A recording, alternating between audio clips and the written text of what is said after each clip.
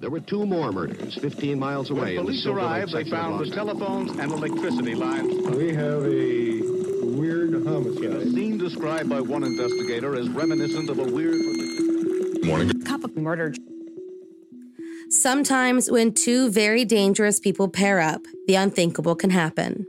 On September 28, 1953, a young boy was kidnapped so his well-to-do family could pay a hefty ransom demand. A young boy who was taken by 2 very dangerous people who had no intention of ever bringing him home.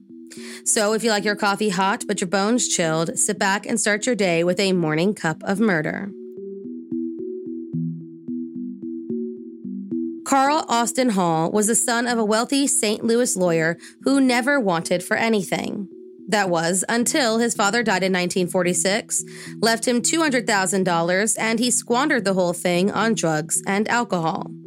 Now desperate for money, Carl began robbing taxi cabs and did such a bad job that police caught him pretty quickly, and he was sentenced to 5 years in a Missouri state prison, of which he only served 16 months, and was released on April 28, 1958. He was now left with no money, a criminal record, and a desperate need for a new plan. That's when he remembered someone from his past. Robert Greenlease was a Kansas City, Missouri multimillionaire who made his fortune introducing General Motors to the Great Plains in the early 20th century. The owner of quite a few dealerships, Robert had a few children, adopted and biological, and when he was quite a bit older, he had his youngest child, a boy he named Robert Cosgrove Greenlease, or Bobby for short. Robert doted upon Bobby, and the 6-year-old soon became an extremely doted upon heir to a pretty large fortune. Something Carl Hall was well aware of because, in the early 1930s, he met Paul Robert Greenlease, Bobby's adopted older brother, while attending Kemper Military School in Boonville, Missouri. Realizing young Bobby may be his ticket to a new life, he began concocting an evil plan. Now, when Carl stepped foot out of prison that April, he was greeted by an unusual character. With the sun hitting his face as a free man for the first time in 16 months, Carl was caught off guard when a woman with whom he had never met embraced him and began passionately kissing him on the mouth. Upon introducing herself, Carl learned that she was 41-year-old Bonnie Brown Hetty, a gun mole who married a man named Dan Hetty, who was in prison for bank robbery when he made his escape and was shot by a sheriff before he could reach then 23-year-old Bonnie. She heard all about Carl Hall from an ex-prisoner and became obsessed with him in the way that teenage girls become obsessed with celebrities. She loved men like Carl, the bad boys behind prison walls. And with him now out and about, she decided to seize her opportunity and bring him home with her. Both driven by alcohol, Bonnie and Carl started drinking themselves into stupors, with Carl mainlining heroin as a chaser. After a few days, the pair sobered up enough for Carl to regale Bonnie with his newest plan, kidnapping Bobby Greenlease, a plan that Carl had been brewing since sitting in prison. Bonnie readily agreed, and the preparations began. At around 10:55 a.m. on September 28, 1953, Sister Morand of the French Institute of Notre Dame des Sions answered the door and was hastily greeted by a woman saying that she was Bobby Greenlease's aunt and needed to take the boy with her right away because his poor mother had just suffered from a major heart attack and had to be taken to the hospital. The woman was visibly upset, so Sister Morand had no reason to believe that this was anything but the truth. She went to get Bobby, telling him that there was an aunt there to pick him up, but keeping his mother's condition private, and the young boy walked to the woman without any hesitation. The pair got into a taxicab, and Sister Morand said a prayer for Bobby's mother. About 30 or so minutes later, Sister Marthana called the Greenlease home to inquire about Mrs. Greenlease's condition.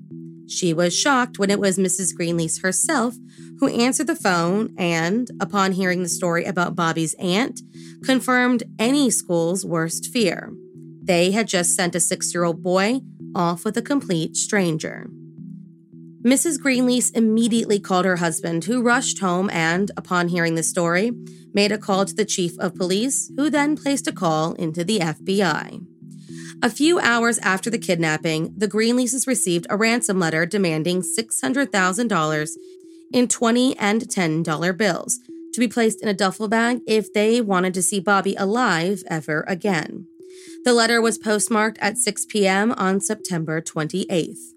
A second letter, postmarked at 9:30 p.m. on September 29th, contained the Jerusalem medal worn by Bobby Greenlease, and once again demanded the $600,000. It went on to promise that Bobby was safe, but was becoming homesick. Over the course of a few days, the Greenleases would receive about 6 ransom letters and about 15 phone calls, and, desperate to get their son back, the pair paid what was, at the time, the largest ransom payment in U.S. history. All of the letters and phone calls claimed that Bobby was alive and well, but ready to come home. In reality, Carl Hall and Bonnie Hetty immediately took the young boy across the state line into Johnson County, Kansas, and shot him to death with a .38 caliber revolver. He was then buried in Bonnie's backyard in a plot that they had dug days before the kidnapping, meaning they never had any intention of bringing Bobby back alive. The final call to Bobby's parents was made on October 5th, 1953, at which point they confirmed they received the money and said they would return Bobby within 24 hours. The family waited and waited and waited. Nothing. And while they waited, Carl purchased metal suitcases to hold their newfound fortune and took a very drunk Bonnie to an apartment that he rented in St. Louis, deserted her there with just $2,000 of the ransom, and drove to bury the rest. Failing to find an appropriate place, he left the money, which he stashed in 2 newly purchased garbage cans, in a deserted clubhouse and drove back to the Coral Courts Motel where he was staying. Growing suspicious of the people living near the motel, he moved to an apartment at the Townhouse Hotel. In order to throw off any police suspicion, Carl contacted some old criminal associates, one of which was a former sex worker named Sandra O'Day, who was supposed to fly to Los Angeles and mail the letter from there so the police didn't track him to St. Louis. Instead, Sandra got a good look at how much money Carl had stashed away and decided to go with her own plan. It was around this time that a cab driver, John Oliver Hager, called in with some damning information that led police straight to former passenger Carl Hall, who at this point was calling himself John James Burney. Between this call and the rumors that this man was supposedly flaunting an exorbitant amount of money, police had enough to bring him in for questioning. When they did, he implicated Bonnie Hetty. The pair were arrested on October 6, 1953. And Carl insisted to the FBI that, while he did plan, kidnap, ransom, and bury Bobby Greenlease, he was not the person who shot him, blaming a man named Tom Marsh, who he claimed he gave Bobby to. He would later admit Tom Marsh was a fictitious character and that the only persons involved in the kidnapping were Bonnie and himself. By October 7th, they had recovered Bobby's body in St. Joseph, Missouri, and by the 11th, he had confessed in full.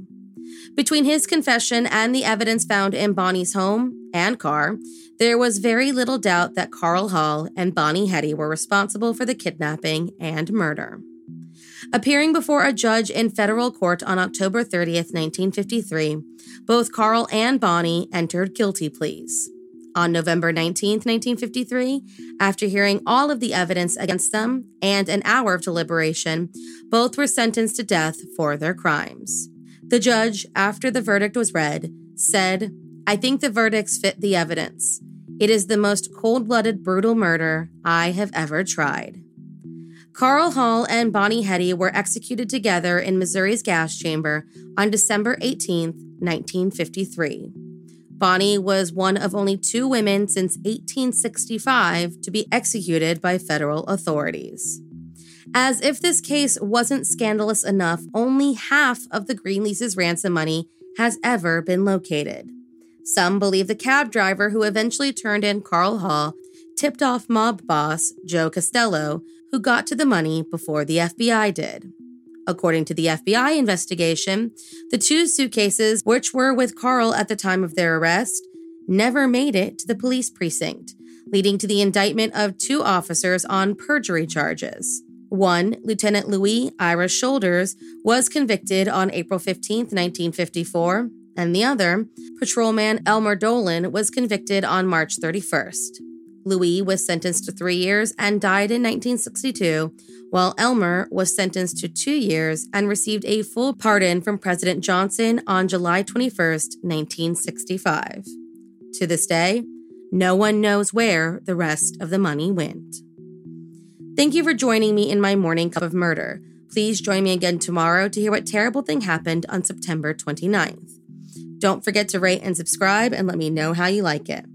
If you want to help support the podcast, there's always Patreon or just sharing it with your true crime obsessed friends. And remember, stay safe.